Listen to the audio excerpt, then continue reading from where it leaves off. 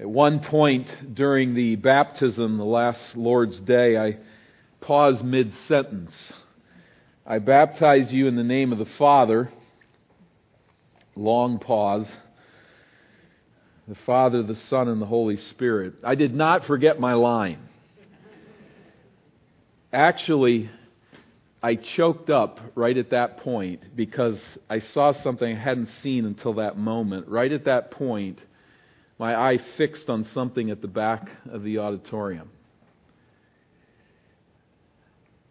I choked up because I saw in that instance a long line of children's church workers with children's church kids watching. There they stood at the back, shoulder to shoulder, peering wide-eyed through the glass doors of the lobby. And it just struck me in that moment how blessed we are as a church to have the priceless heritage of children in our midst. And it struck me that wise children's workers had shepherded our little ones there to witness this baptism and to say to them in a very subtle way, this is really important. This is important enough for us to break routine and to bring you out. Watch what's happening here. And to see those kids watching, their little minds beginning to grasp Christ's call upon us. It was priceless. It took my words away.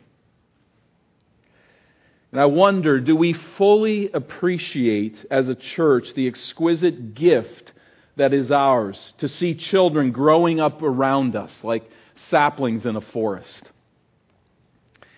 They take work, let's admit it. They make messes. They are noisy. It takes skill to engage them, time to teach them, energy to manage them, and love to care for them as a church. It's happening in the homes as well, but as we just talk about the church, it takes work. But what a blessing they are to our community. What a blessing. And so couples of childbearing age, please have more of them. We only announced one birth here today, and looking forward to one. Have as many as you can. Bear them, adopt them, bring them from your neighborhood, get them here. However it takes, whatever it takes. But seriously, and I actually was serious about that, but may Eden Baptist Church always be a home where children are loved, where they are welcomed, where they are valued and taught and protected and ushered graciously and winsomely to the feet of Jesus Christ. Indeed, ushering children to Jesus is a defining characteristic of a healthy and faithful local church. Skillfully ushering children to Jesus is our calling. And it is a vital way by which we glorify God as a faith community. And may we never forget that our Savior pointedly taught us this. He taught us this stewardship, and He made it clear that it is no small matter for any of us. He, as an unmarried man, as a single man, made this point very clear. During His final journey to Jerusalem, think on that phrase, His last hike up the mountain to Jerusalem, Jesus stops on the east side of the Jordan River in order to teach a crowd of followers, I'm sure many things, but certainly in this moment, about marriage. Jesus preaches against the hard-heartedness that leads to divorce. Could have taught, certainly, about what that means to children. As the two are coupled here and also in the book of Luke, the two ideas of divorce and children here in the text and before us in Mark 10.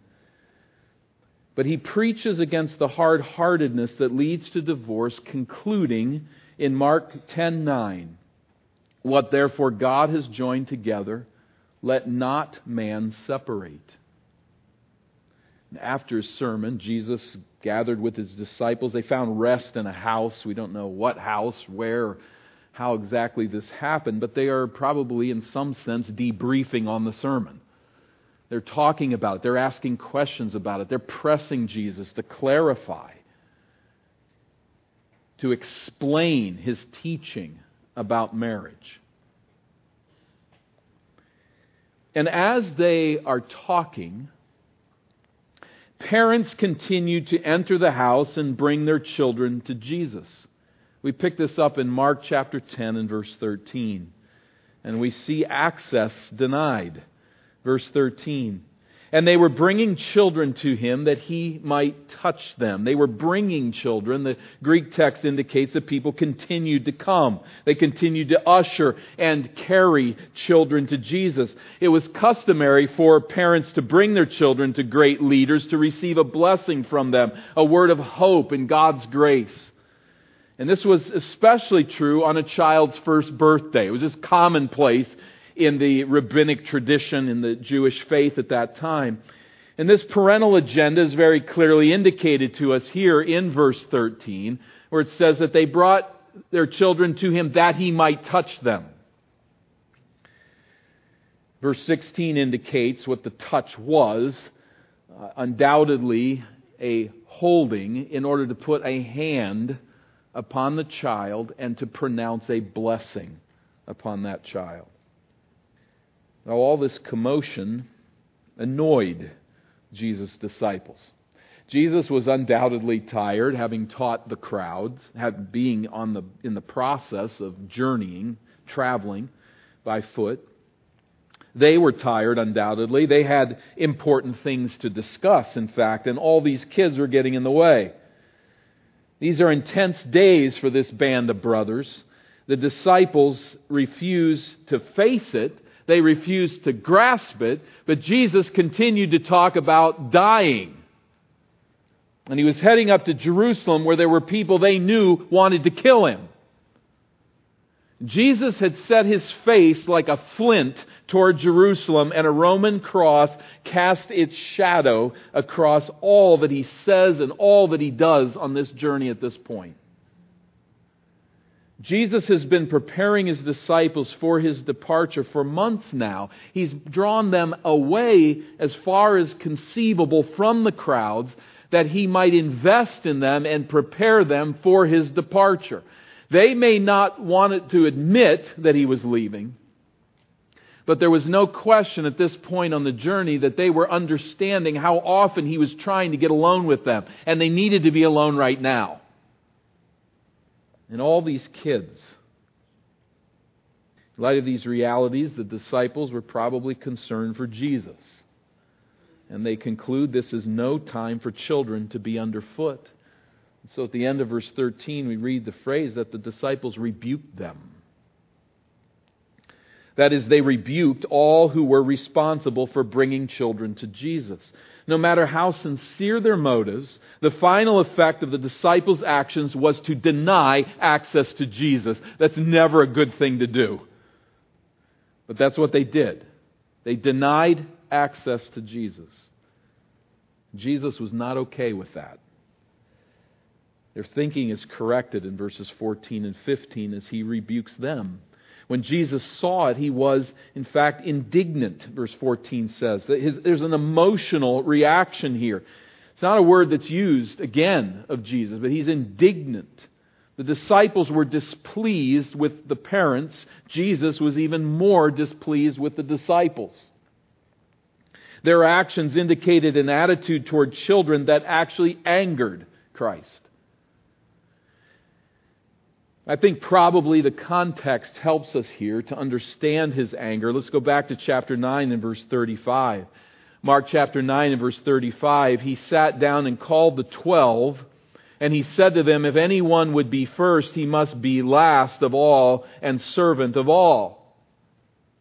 And He took a child and put him in the midst of them, and taking him in His arms, He said to them, whoever receives one such child in My name receives Me. And whoever receives Me receives not Me, but Him who sent Me. Pretty clear. To receive a child in My name is to receive Me. They missed that lesson. They missed its application in this situation, in this house. And so Jesus, rebuking them, He's indignant, says, verse 14, "Let the children come to me and do not hinder them." Stop depriving them of access to me and stop depriving me of access to them. They are equally important with everyone else around here. And I think that's maybe at the heart of the error. They were treating the children as if they were less important because of their age. Do not hinder them. In the remainder of verse 14, and then qualified in verse 15, Jesus reveals His reasoning on this matter. And in this instruction, He not only corrects the disciples, but He gloriously instructs us along the way. As verse 14 continues, "Do not hinder them, for to such belongs the kingdom of God."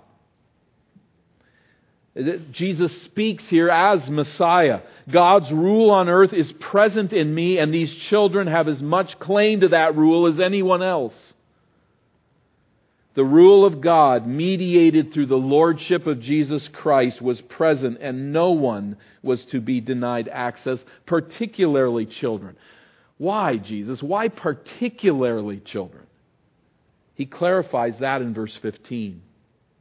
"Truly, I say to you, whoever does not receive the kingdom of God like a child shall not enter it." That's His reasoning. Whoever does not receive the kingdom of God like a child shall not enter it. There's two ways of taking that. How do we read that? One way that's fairly common is to say that there's something that's innate in children, something that's natural in children. They possess a necessary characteristic or characteristics that are vital to receiving Christ's rule. They are, for instance, trusting. They are humble. They are receptive. They are not filled with a sense of self-achievement, of self-importance. They're not argumentative, something along these lines. The second way of taking this is that children occupy, don't possess the characteristics, but they occupy a position that epitomizes the orientation that we must all assume in order to enter the kingdom of God.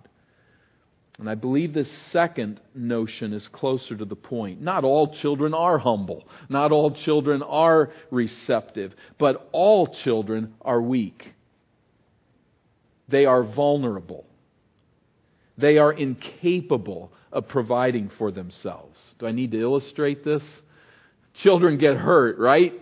They get hurt a lot. And when they get hurt, they run to you because they really don't know what to do about it. They don't know if this scraped knee means I'm going to die or live. And they need information on that. They don't know how to treat the owie, do they? They've learned pretty quickly that there's things called Band-Aids and we need those. But we don't know where they are. And if they do know where they are, they don't know how to get them open. They don't know how to apply them. I just have an owie. Help me. They come to you for comfort, not really knowing why they need comfort. Maybe sometimes really not needing it. But they come to you for it. They cannot feed themselves. Right, moms? They cannot launder their clothing. They cannot change their sheets or perform some of the simplest tasks of hygiene.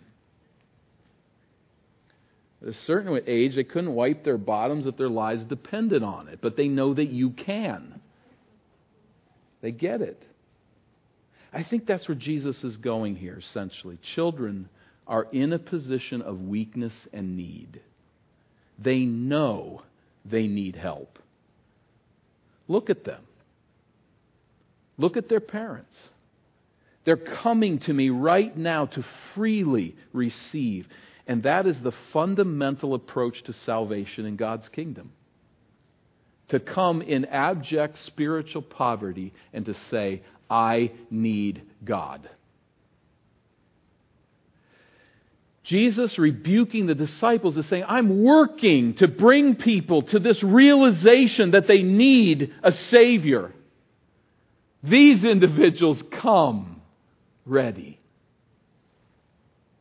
They come in their weakness to receive.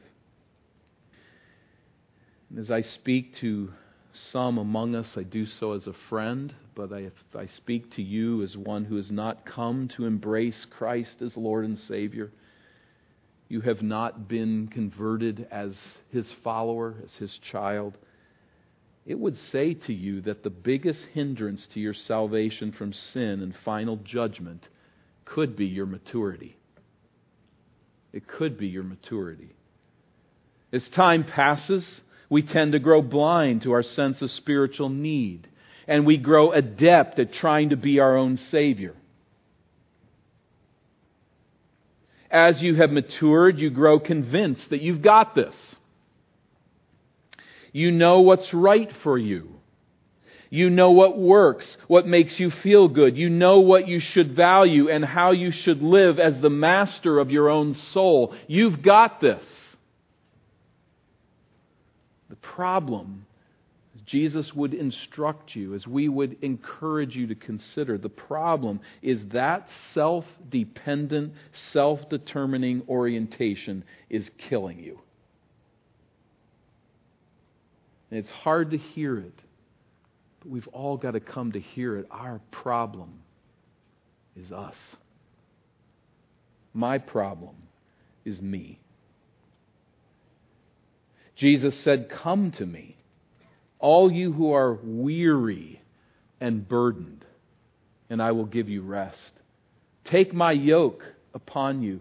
Come to me, not in your pride, not in your self-determining orientation. Come to me as burdened and in need.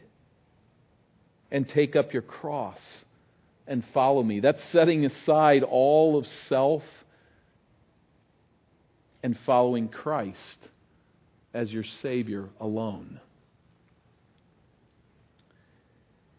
Do you see that need of a Savior from sin and its oppression? Come like a little child into His arms and rest. That's the call. You notice here that Jesus speaks in terms of reception. Let the children come to me. Don't hinder them, for of such belongs the kingdom of God. Because whoever does not receive the kingdom of God like a child shall not enter it. Verse 15. I say this to you truly. I emphasize this point. All who do not receive the kingdom like a child will not inherit it.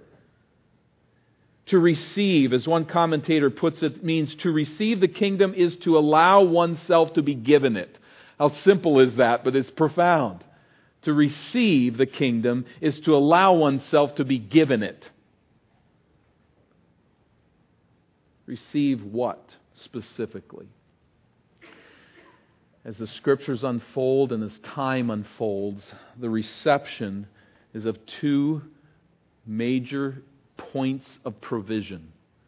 The first is the death of Jesus Christ to pay the penalty of sin, to stand in the sinner's place and to take on that sin and that punishment and to die where we deserve to die. The second is, as we sung of it here, His resurrection. The lion coming out of the cave, as we've sung of it, and roaring in victory over death. That He defeats death and He defeats Satan. This is the message that we embrace. This is now the reception of the kingdom, and we need to receive it. We need to allow ourselves to be given it.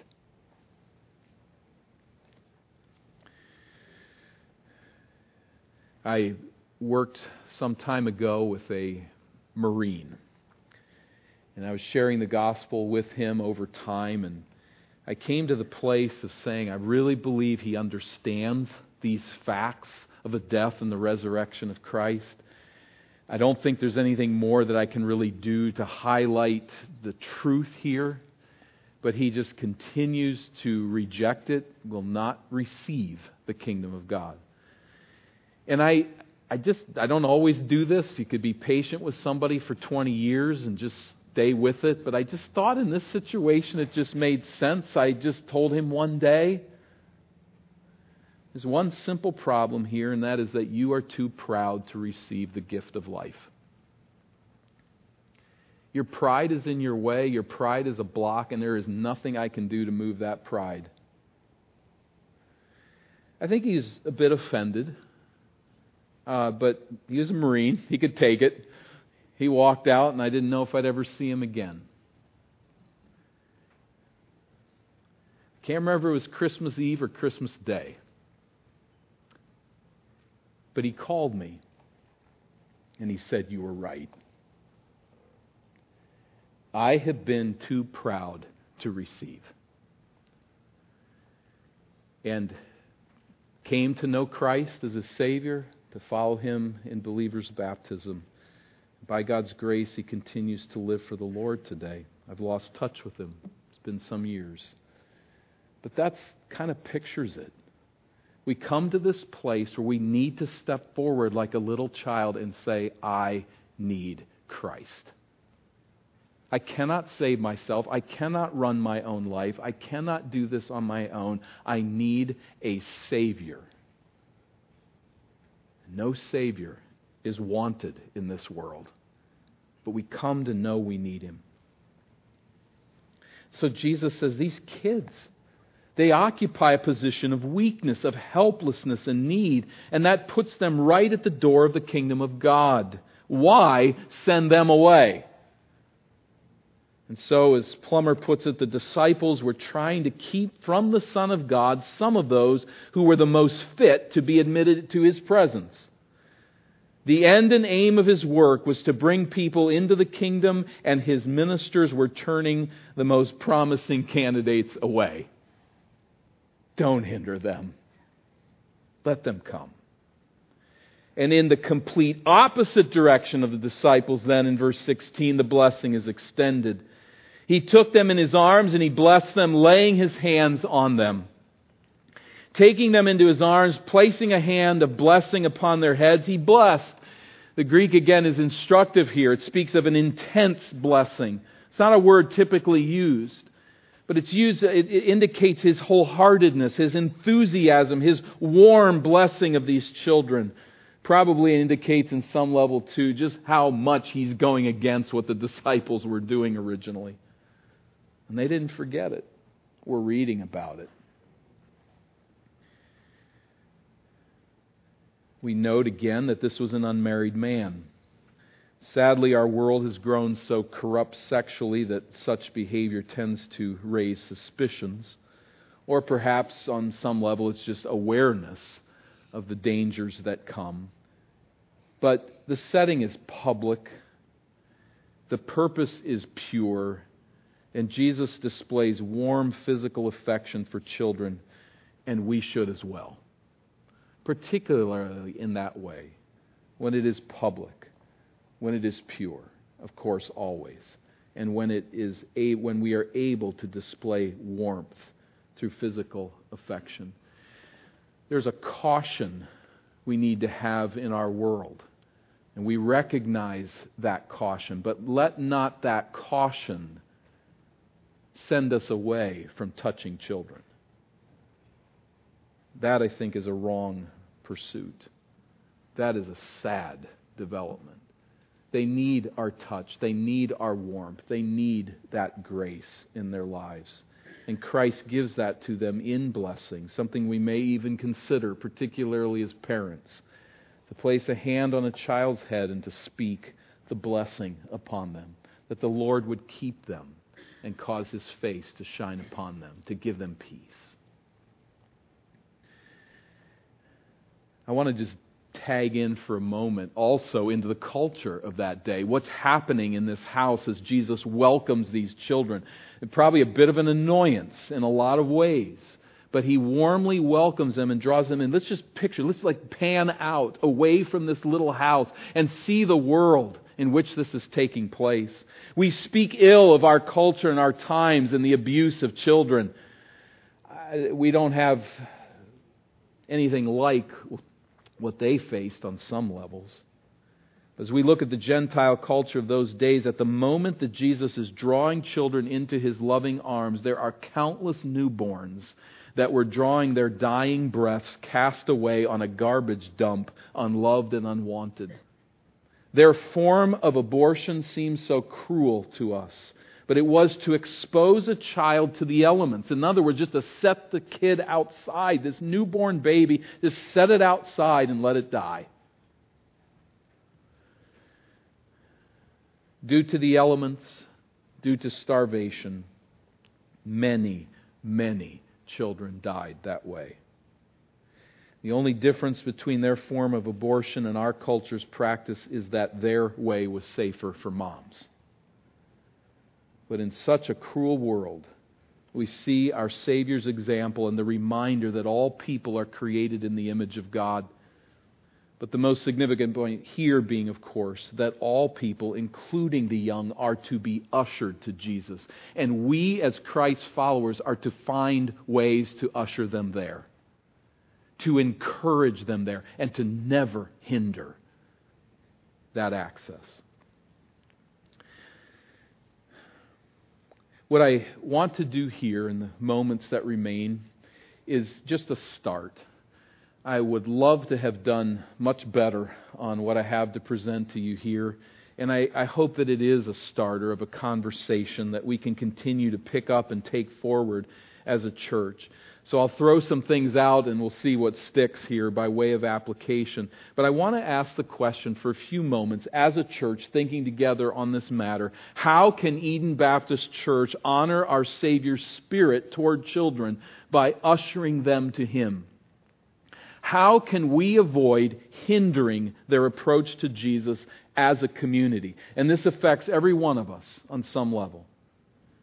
Now, this passage sets the big picture. That's not hard to see. But obviously it does not address the specifics as we apply the truth that Jesus displayed in our setting here today. But let's stop and think about application. In what ways may we labor together as a church to nurture an environment that draws our children to see Jesus in His glory and in His saving grace? Let's talk for a moment just about the very environment of our church. I have 3 subpoints under this idea, not that they need to be noted, but just to chase them and put hooks out there. The first is that may we emulate our Lord by laboring together to create an environment, a church-wide spirit in which children are valued, loved, and protected. May that be our endeavor. And I think that starts at every level. Baby showers, then, when seen from Jesus' instruction, baby showers that we have here in the church are not ritual social gatherings designed to make moms feel good about themselves. They are celebrations of the gift of life. They are gatherings to remind one another how much we value and honor children as a heritage from the Lord. They are an early welcome into our assembly of a new boy or girl and a recognition of the church's commandment, the church's stewardship to usher that child to Christ. So I think I would encourage us as we think of baby showers. There's a lot of reasons you need to miss them from time to time. If everybody came, I suppose we'd fill the building. I don't know. But not pressuring anybody to go to those. But don't go to a baby shower because I don't have anything better to do tonight. Don't go out of some sense of obligation that I need to show up. Go in this spirit.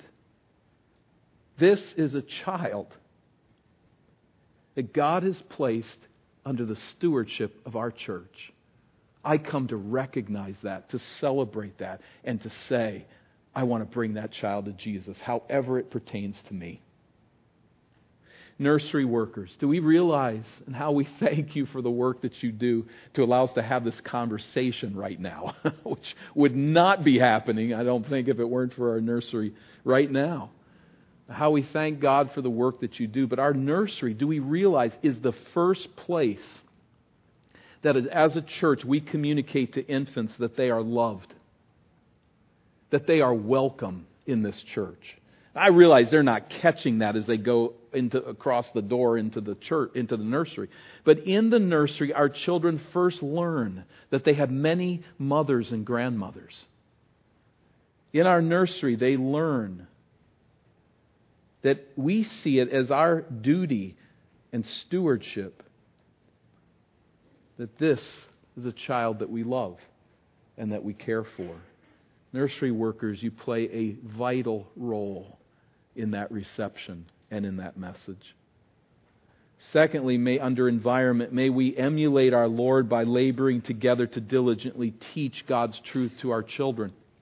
And what an environment we do have to this end. Much to develop and grow, but we thank God that this is not something that we have to begin. Even in that nursery, as songs are sung and stories are told and prayers are often offered, talk about the Lord, in fact, nursery workers, to one another, to the children. You have no idea what sticks. But certainly in our Sunday morning Bible classes and our Wednesday night ministries, parents must not rely exclusively upon teachers to train their children in the Scriptures. This is the job of parents, certainly, but what a blessing it's been in my life to have 4 children grow up in this church under the care of teachers who love God's Word and are seeking to diligently teach it to the next generation. I thank God for that heritage. I thank God for that story in our family. I thank God for those partners in the gospel who teach that Word week in and week out. May Eden Baptist hold a place in the memory of our children as a place where God's Word was taught accurately. It was taught diligently. It was taught unapologetically and winsomely by teachers who were concerned for the souls of their children, who communicate that concern and come every Wednesday night and come every Sunday morning with a sense, I want to bring my class to Christ. I want to usher them into the presence of Jesus, His glorious presence, and to see Him there. It's a slow drip process, isn't it? Week by week, labor by labor, hour by hour in preparation, and moment by moment, keeping control of that class and keeping things in line. But little by little over time, we usher them to the feet of Jesus. And what greater work is there? May Eden Baptist be remembered by our children as a church where games and fun were a means to a vital end, a way to draw hearts to the priority of the Word in all of our gatherings and activities. And may Eden Baptist be a place where the centrality and the rule of Jesus Christ is an integral aspect of every area of our life together. Our focus should not be to make children feel adored. That's not our primary focus. We should not labor to assure them that they are the center of the world. There's a bigger agenda than that small, twisted focus of some churches, frankly. May it not be ours. May we teach them that everything is not all about them, but is all about the Savior who taught us to love God with all of our heart and taught us to love our neighbor as we love ourselves. May this be a home where children read the Bible, learn the Bible, see us pray, and join us in prayer. May that be here.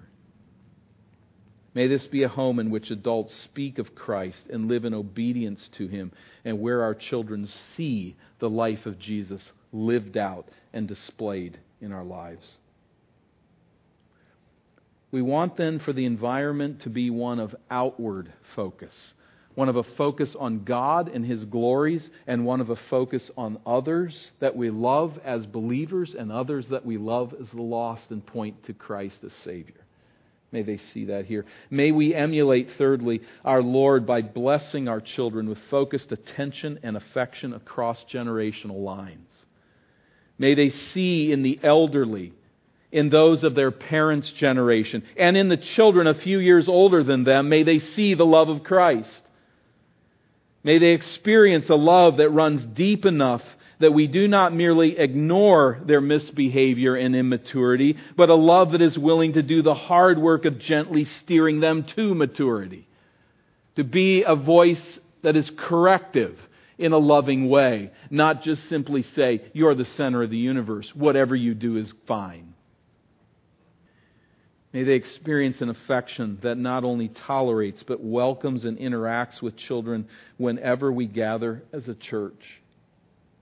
Grandparents, it's not just about your grandchildren. It's about the children of this assembly. Love them. Touch them. Draw near to them. You might freak them out. Keep working. Keep working. They need you. Let me talk just briefly about conversion. And I want to put this in two polar opposites. And I'll emphasize the first, and that is that churches can hinder children's approach to Jesus by proclaiming an incomplete, simplistic message of salvation. It might not seem like a way of hindering. It might seem like a way of bringing children to Christ. But if we're not careful, we can actually hinder the work. Perhaps I exaggerate the point to make the point, but we must never follow the pattern of scaring children with hell and then saying, "You don't want to go there, do you? Pray this prayer, ask Jesus into your heart, and you won't go to hell." Is that the gospel message?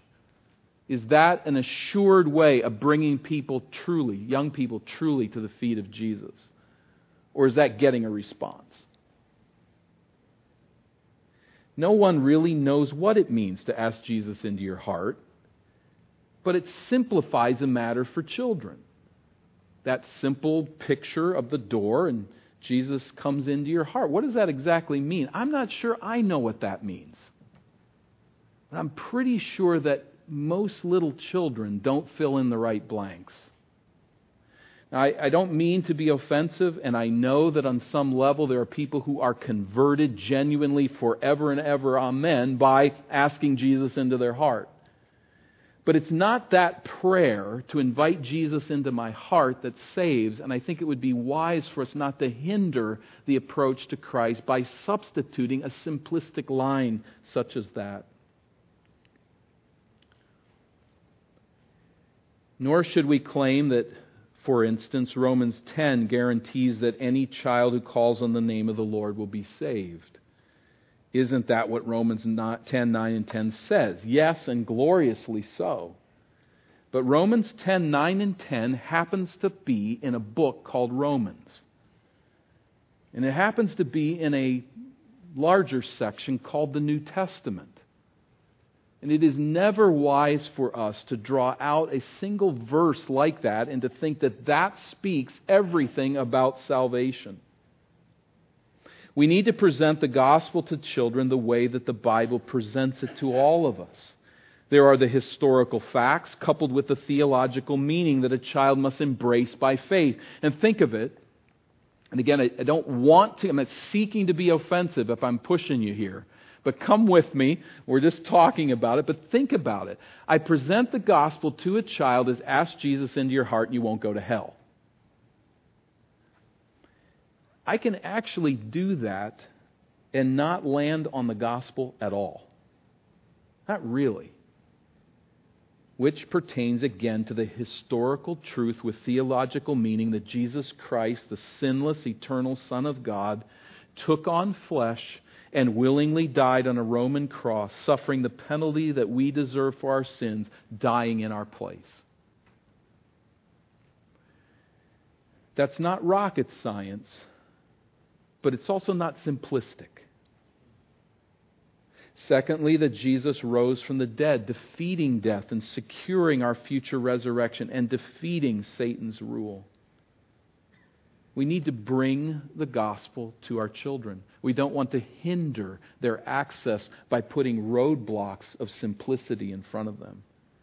The biblical approach to the conversion of children is to keep proclaiming the gospel and explaining to our children that everyone must repent of their sins and throw their absolute trust in Christ for salvation. We just continue to pronounce that truth. If a child makes clear when he or she was saved, praise God. But keep proclaiming the gospel even then.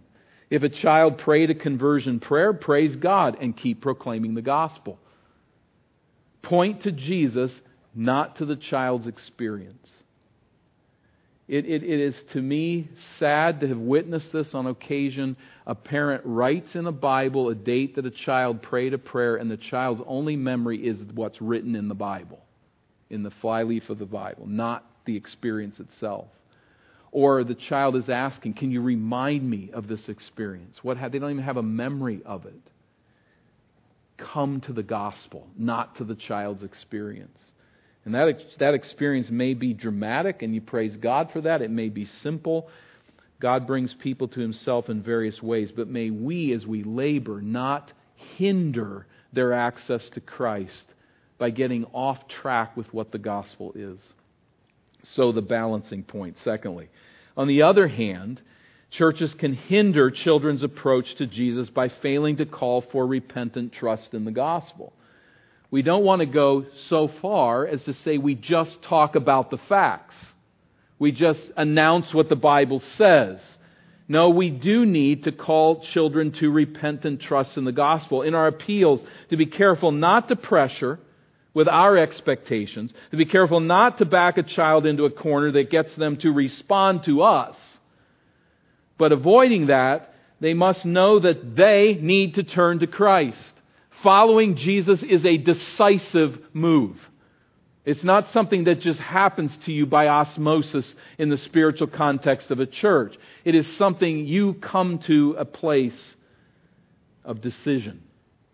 Now, that decision is not all that there is to the equation, and some would like to turn it that way, but there is a moment, there is a place, at least theoretically, of turning to Christ if we don't know precisely the time.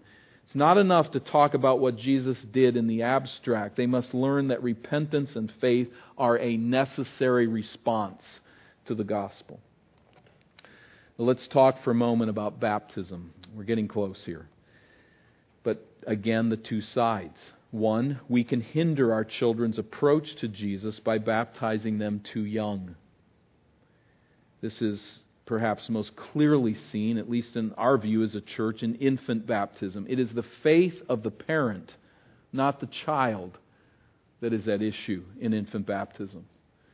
There was an Anglican priest in Africa that told of coming upon a village that was being burned down by militants, burning down this Christian village. And he was walking toward it, and a terrorized mother came running toward him with infant in hand, pleading that he would baptize her child in arms. Few parents face such a traumatic situation, but the attitude is often not very dissimilar. It's almost like magic. Just get this child, put some water on this child's head in the name of the church, and all will be well. We wouldn't go with that particular response, but we can have the same kind of fear as we usher children too quickly to the waters of baptism. John chapter 1 verses 12 and 13 make it clear as we come back to the idea of infant baptism that it is not by the will of a father. It's not by the will of a family that we come to salvation in Christ.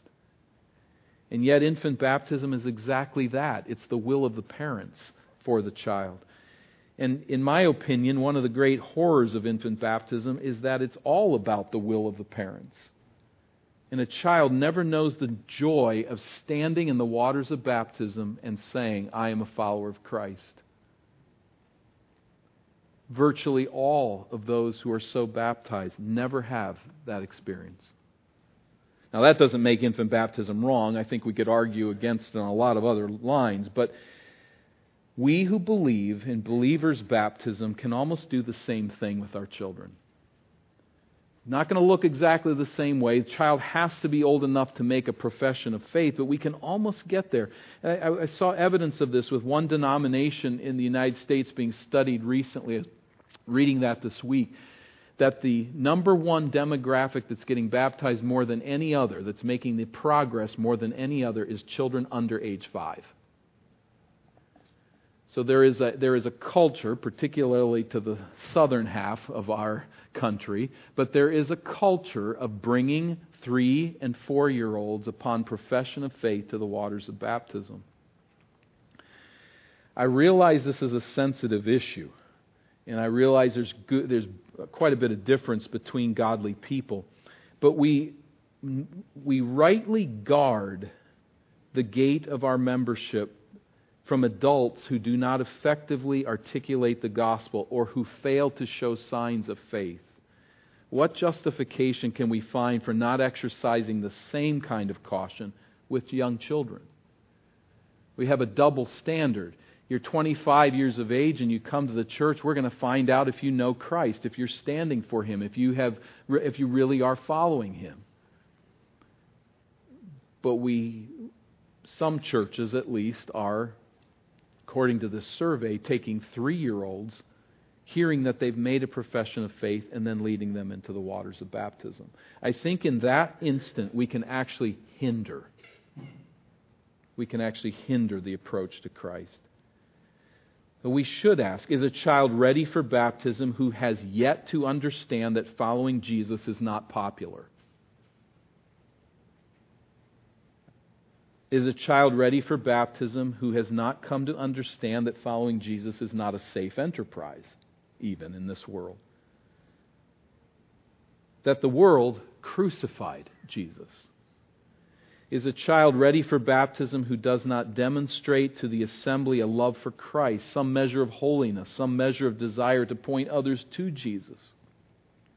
Is a child ready for baptism who could not give the first line of evidence of the deity of Jesus or demonstrate the simplest knowledge of where Jesus is right now and if He's coming back? And we could go on and on. So the other half of concern is not to hinder children to come to the waters of baptism who are ready. I don't know how we work all of that out in the sensitivities of it and not wanting to crush a child's desire to obey Jesus. But let's remember, as I kind of tie this into last week's sermon, that coming to the waters of baptism is in part a work of the church together as a community. That's not to say that every child who comes has to be known by everyone in the church, has a testimony that's clearly displayed by everyone in the church, but we want to lean that way. For the church body to be able to say there is evidence here that this is an individual who has understood what it means to follow Jesus. And then we bring them to the waters of baptism not simply as a personal decision played out before the church, but as a church-wide embrace and bringing of the child to Christ.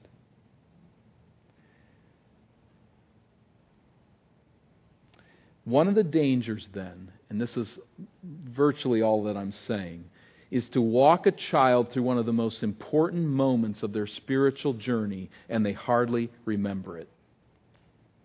They're so young that its implications really wash right over their head.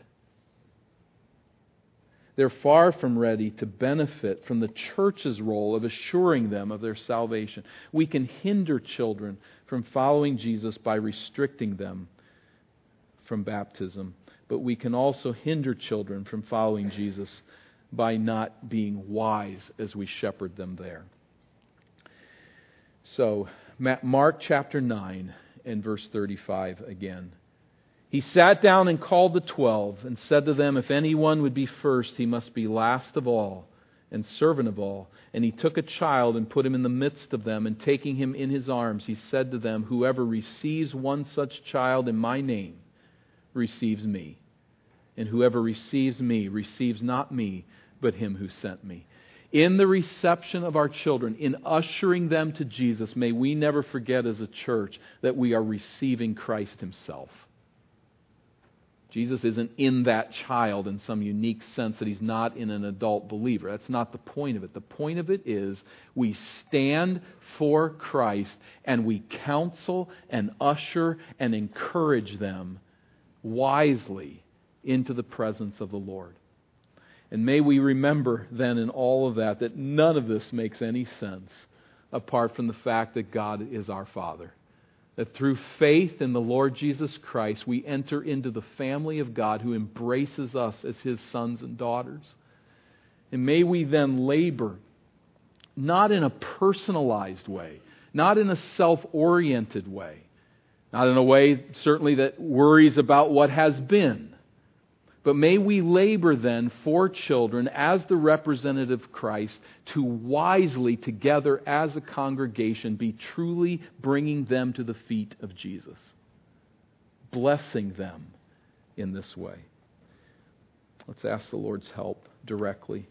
Lord, we need You. I pray in behalf of any who maybe struggle with what I've said to recognize that some of these ideas are just my words, my thoughts, my application. May we together as a church come around these ideas and grow in our capacities to pursue what is right and what is best. We do not pray that children would delay baptism out of deference to our church or to us as adults, but we pray that You'd bring them at an early age to the knowledge of Christ, to an early age of baptism, but to one that is appropriate to know that they truly have come to follow Christ. We need help to this end. We pray for it. We pray for those who work with our children uniquely and routinely in the teaching ministry of this church. Lord, we pray for each one of us as we pass in the halls of this building, as we gather here in Your presence, may we exude love for children. Not the love that tells them that they're the center of the universe, but the love that points them to Christ. Help us as a church to this end. For those who know not Christ as Savior, I pray that You would draw them as children in utter spiritual need to Your feet. And may You grant salvation this day. For our children's salvation, we pray. In Your time, according to Your ways, may we be wise stewards, drawing them forward to know You and to walk with You as far as lies within us. God, we know that we cannot break the hard heart of a child who rejects You. There's nothing that we can do. But I pray that we will do nothing to hinder that child's knowledge of the gospel. Bring them to Christ, and bring those children who have gone through the teaching and ministry of this church, have left and have now walked away from Christ. We're thankful there aren't many of them. But we're also very concerned for those who have gone this route. Bring them back to what they've learned and heard. Bring them back to Jesus Christ crucified and risen. Protect them, watch over them, and draw them back as a prodigal child to Christ. Lord, for those that are among us, we plead for their salvation and for Your grace in their lives, and make ourselves available as Your stewards to be faithful to this calling. Thank You that Jesus taught us this. And as we labor to apply it, even where we disagree, may we do so winsomely and graciously, always seeking to love children in the place of Jesus and to usher them to Him. Through Christ we pray.